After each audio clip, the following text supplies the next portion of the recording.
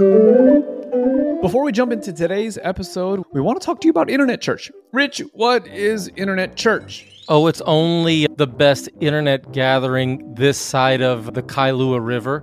Is the Kailua River a thing? Maybe we should start over. Let's do it again. Ask me again. No, let's leave it in. Now let's talk about Internet Church. Internet Church. Actually, it's a thing we do every other Friday night where we all gather together, encourage the saints in truth. It's uplifting. It's edifying. It's just a time to gather for about an hour on a Friday night or day, depending what part of the world you're in, just to be encouraged by the saints. You think you would like something like that? Is the Pope Catholic? You bet your sweet bippy the Pope is Catholic. And Justin, Internet Church is all about gospel freedom. It's good. I'm trying to think of the follow-up question. I'm like, man, this thing is lagging. All right. Absolutely love it. So if you were to No. What are we going for? Are we trying to be funny or are we trying to be serious? I don't know. It's whatever. We're trying to let people know to... I'm not as gifted as you are in this department, my friend. So join us every other Friday night, 8 o'clock Central, 6 o'clock Pacific, 9 o'clock Eastern. If you are international and want to add that to your calendar so you don't have to do all the time conversions, head on over to lovereality.org/circles and add the Internet Church Circle to your calendar.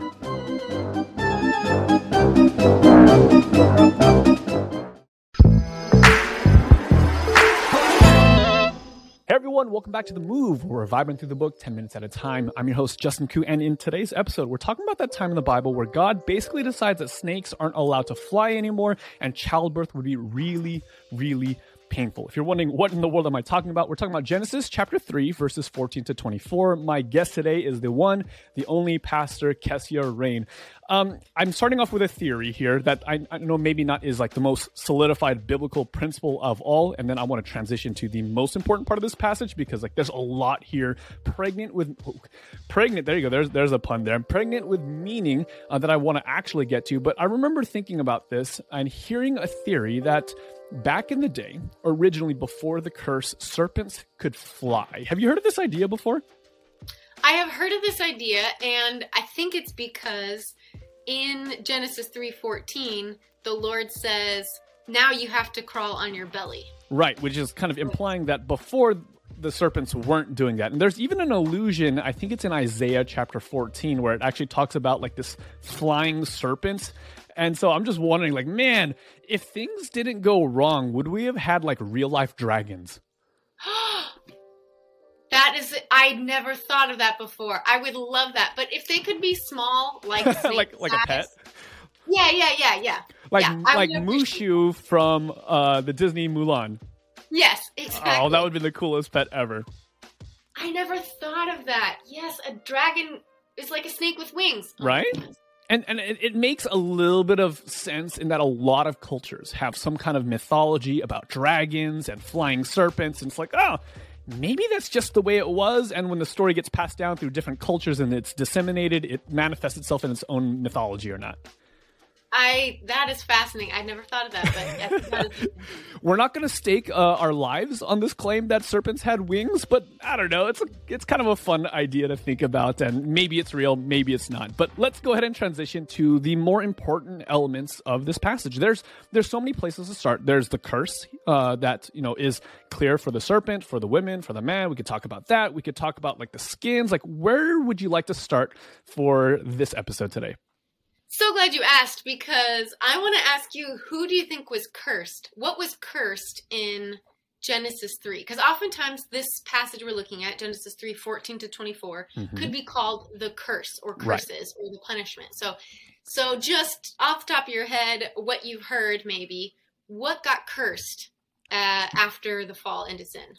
Well, I think the one who clearly gets the kind of the worst deal is definitely women. Like in the last year, I had to watch my hero of a wife, Emily, deliver our child, and oh my goodness, it felt like something out of an Alien versus Predator movie. It was like the whole thing. I won't be too visual in case some of our listeners are squeamish.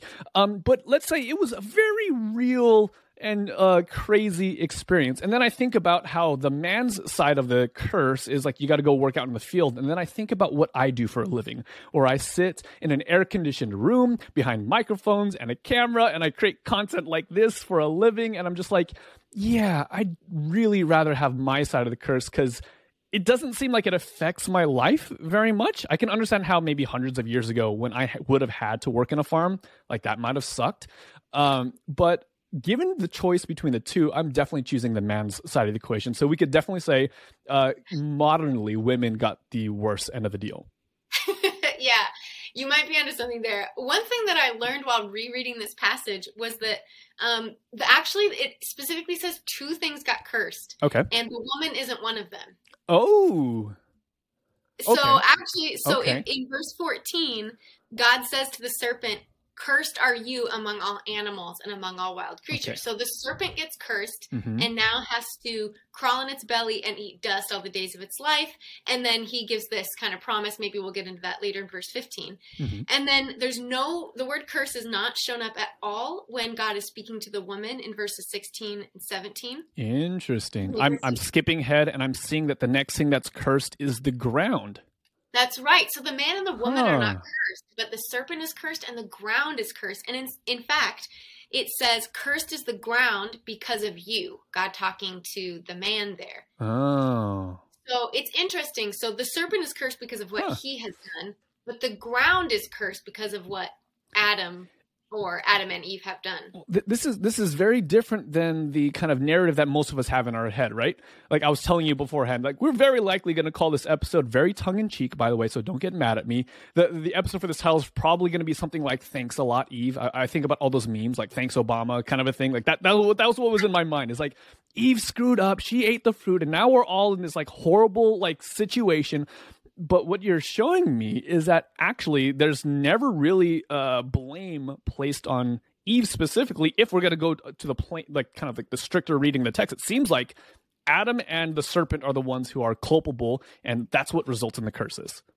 I think she's probably culpable too, but we often interpret verse 16. There's a whole long history of basically using this for harsh, exploitative subjugation of women. And I think it's important to note that actually doesn't come from God's sovereign curse of Eve.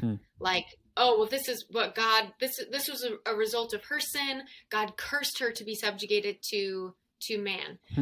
No, actually, that's not in the text. And in fact, I think there's something to be said for even the curse of the ground.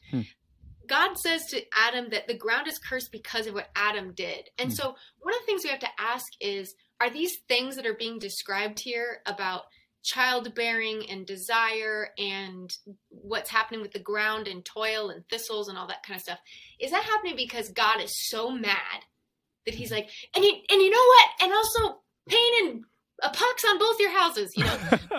Dishonor on you and your family and your cow and the ground. Exactly. I bite my thumb at you in the old Shakespearean way, but just like, I vex you and hex you and punishment and curses on you. In other words, is it prescriptive? Like God's like, well, this is what I'm causing to happen now because I'm mad at you. Or is it, this is what I'm causing to happen to somehow be a blessing to you now that sin is in the world? And or is it, this is what's going to happen to the world. This is what the world is going to be like now because sin is now in it.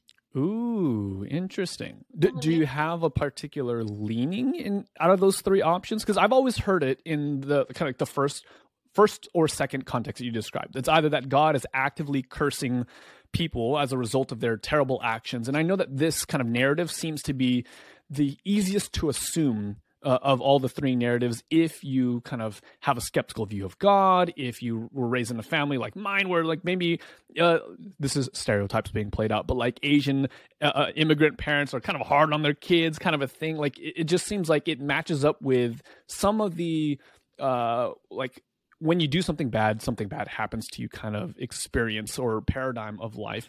Or the second one where it's like, no, you're going to be cursed, but it's going to be good for you, which is kind of a weird way of saying that. Like that, how exactly does that work? Do you have a direction that you lean? Well, I think so definitely going like a little bit outside of Genesis 3, but looking at the whole scripture here, it seems like what Genesis 3 is opening up here is how the whole scripture testifies to that suffering was not part of God's original plan. Right.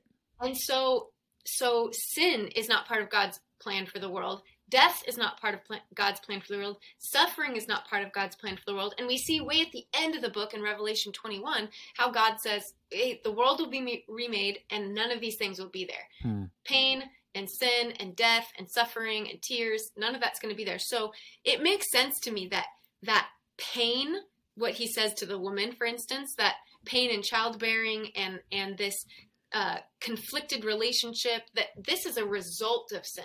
He's describing what the world is like now. But when he talks to the man and says, the ground is cursed because of you, I think that's also describing a result. Like, you brought sin to the world. The whole earth is now in suffering. And so you could go to Romans 8 where it says all creation is now in the pain of childbirth. Ooh.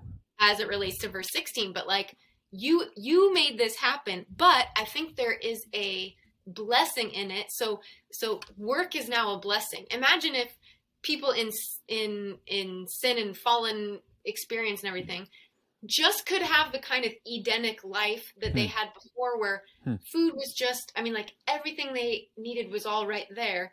But instead now of using that creative energy to build positive culture, they have all this time without the refining influence of the blessing of work. So I tend to read it as, based on these clues in the text, that these things are happening because sin is now in the world, but because God is good like this, he can craft that to still somehow be a blessing and make it redemptive and point us toward the final good reality that will happen in Jesus. That's really good. It makes me think of that, I don't know, is it an idiom where like idle hands are like the devil's, what is it? Idle hands are the devil's work. Exactly. It's this idea that when you have too much free time, it's not good. It reminds me of the story of David and Bathsheba, where it talks about how this was a time when the kings would go to war. In other words, David should not be home right now. He should be out leading his armies, and yet he's at home doing nothing. And that's when things really go south, is that when he has so much free time, like this is where things can go wrong. And so I definitely get what you're saying, that work was meant to be a blessing. And perhaps for our community is one that really values the Sabbath commandment, right? It's like, oh, okay, you get a rest, you get a rest, you get a rest. Yes. But the other half of the commandment also is that there's 6 days to work. Like there's a blessing in the rest. Yes, there's also a blessing in the work, in that it's a focal point for your energy, for your attention, for all these things, and that this is a redemptive and good thing for us to do. Yeah, totally. I totally see that. So one of the things that I was noticing in this passage, and I think that this is fair to say, that the very first promise ever in the Bible is actually in this text.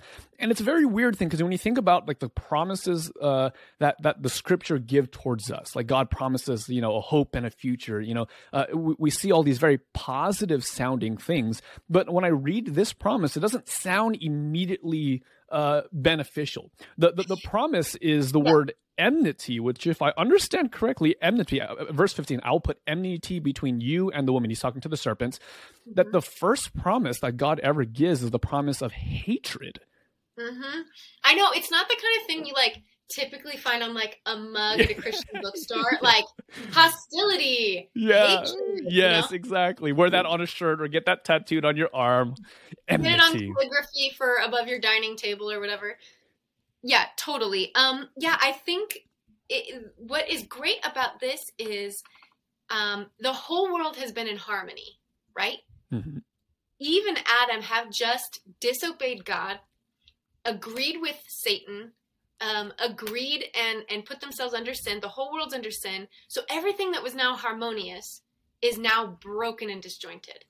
And so you'd expect like the first promise is going to be like, and harmony will reign again. And instead he's like, animosity, hatred, difficulty, conflict is the first promise. But if the conflict is between the right two parties, it actually ends up being good news. So if between Satan and the seed of the woman is hatred and enmity and conflict, that's where we want that to be. It's not like God's promise is that that women and men will be in conflict, Right. or that people on the earth will be in conflict, or whatever. Like, that's not God's good plan. But God's good plan is that they have this serpent, right? Mhm. And this deception and this anti-God and this cast doubt on God's goodness and promises and undermine God, right? Mhm. And then we have the woman and her seed. So this whole human lineage, but even especially in Christ, like that conflict, we want that to be there. In Yeah. other words, God is not totally giving us over to agreement with Satan. He maintains that conflict in the human heart so that we're not just 100% given over to Satan's whims and wiles. Yeah, I love this because it shows that God is not passive in the story of redemption. It's not as though that Adam and Eve screwed up and now God's like, dang it, you guys got to leave the garden and hope you guys find your way back. No, God's like literally saying like, hey, you guys, there's this thing that happens and there's going to be all of these effects on the world and around you and it's going to impact your relationships and all these things. And yet I'm literally going to go to war for you and on your behalf. I think right there at the very beginning, it's beautiful because it encapsulates some of this gospel truth that like God is the one who fights for us and on our behalf. We're incapable of fighting ourselves. And even when we try, we desperately fail, but God's going to show up and he's going to fight. And then there's this thing where God gives them, I think, is it in this passage or am I jumping ahead? But he gives them clothing. Yeah, it's in this one, verse 21. Verse 21. Yeah. He gives them skins, which is so interesting because, like, this is the perfect world. There's no death yet. Where do these skins come from? And obviously, we're going to jump forward to, I think, is it Revelation, where it talks about Jesus is the lamb slain from the foundation of the world. Like, here's another fantastic insight. God's going to war, and it's going to cost something. There's going to be death as a result to kind of redeem things. And there's this tiny hint that Jesus is going to come and sacrifice himself and clothe us with his own goodness. Yeah, it's important for us to know that God was not, like, Jesus didn't come way after Adam and Eve because God couldn't figure out how to solve sin. You know, he had the plan from the beginning. So he tells the woman, the serpent, and the man right here that, hey, there will be a seed. And that offspring, that child of Eve. Now, it ends up being way down the line. It's not the first one, even though there are clues in Genesis 4 that the first time she has a son, she thinks it's the Messiah. Oh, man. But God has a child coming who will strike the head of the serpent. Like, he will crush Satan under his feet, which is a promise then God shares with us in Romans 16:19. I love it. That you will crush Satan under your feet. Why? Because we participate in the victory of Christ. Amen. I love that so much. There's so much to unpack here. We don't have enough time to do it, but I want you to think, and I'm speaking directly to the listener now, every time, like, put yourself in the position of Adam and Eve. Like, you're looking forward to this promise of the seed, this thing that's going to redeem you, that's going to reconcile you. You can get back into the garden. Every time that there's a kid, like, this could be it. Like, talk about anticipation, talk about hope. And I think about, like, me and Emily when we're in the waiting room or when we're going to the hospital and we're awaiting Mateo's arrival. Like, talk about just the hope and eager anticipation. It's a beautiful thing. And maybe that's just going to change the way that we read the genealogies in the chapters to come. Because every single person that comes in is a new potential addition to the story. Anyways, that's all the time that we have for. I'm excited to be able to continue diving in. Kessia Rain, thank you so much for your time. I appreciate you so very much. Hey, before you go, we wanted to give a shout out, and this is something that, as you can tell already by now, if you've been watching all the episodes, we're going to try to make like a regular part of the program because there's a lot of awesome things that are happening out there in the world, and we just kind of want to share different influences, different programs or shows or organizations that we think are awesome and deserve attention. And so today we're going to be talking about the Rabbit Room, which is something that I never heard of until today. Pastor Kessia Rain, would you mind telling us what exactly is the Rabbit Room? I love it. The Rabbit Room, I think of as a Christian artists collective. So they sort of nourish and publish and produce and highlight Christian stories and music and art. So I love it as a place. They have a podcast. They have like a yearly gathering and a whole bunch of resources, bookstore and stuff like that. So I've benefited from products there, stuff that they've posted. So I like it as a artistic way to think about, look at, and be enriched in the Christian story. That's awesome. And to be clear, this isn't a sponsored post. We don't necessarily have a direct connection to the Rabbit Room. We're not on the team. We don't benefit financially. We just think, hey, this is pretty cool. And if you're into the arts, maybe you'd like it, which I'm going to ask you this question. Are you kind of an artsy fartsy kind of a person yourself? I am. So if we keep going, you'll probably hear there are another few artsy fartsy shout outs that I'll want to be giving. Yeah. So I especially love the poetry and liturgy stuff that comes out of poetry. Poetry is something that has largely felt inaccessible to me my entire life. For me, and I hate that this is the reality, but when I hear poetry read, oftentimes my eyes glaze over. I kind of I end up in a coma because I'm just like, what in the world are they saying? I think one of the things that maybe is a gift from God is I have the ability to disseminate information into as clear and concise a way as possible. I don't always do this greatly, but this is something that I pride myself in. And so when it's poetry, I'm just like, why don't you just say what you mean? So I don't know. Maybe I got to go check out the Rabbit Room so I can grow my appreciation for poetry. Yeah, where are the bullet points in poetry? But come on, people. I'm learning more and more how it's the poets and it's the visionaries, how it's the creatives that really contribute have contributed a lot to the kingdom of God. And I'm gonna assume the Rabbit Room is exactly one of these places. Absolutely. I'm going to just tell you that I've become convinced that to understand scripture, you have to be able to read poetry. Oh, no. Why'd you have to say that? It's your growing edge, Justin. This is a low-hanging fruit. It's an opportunity for growth, and I'm going to take it.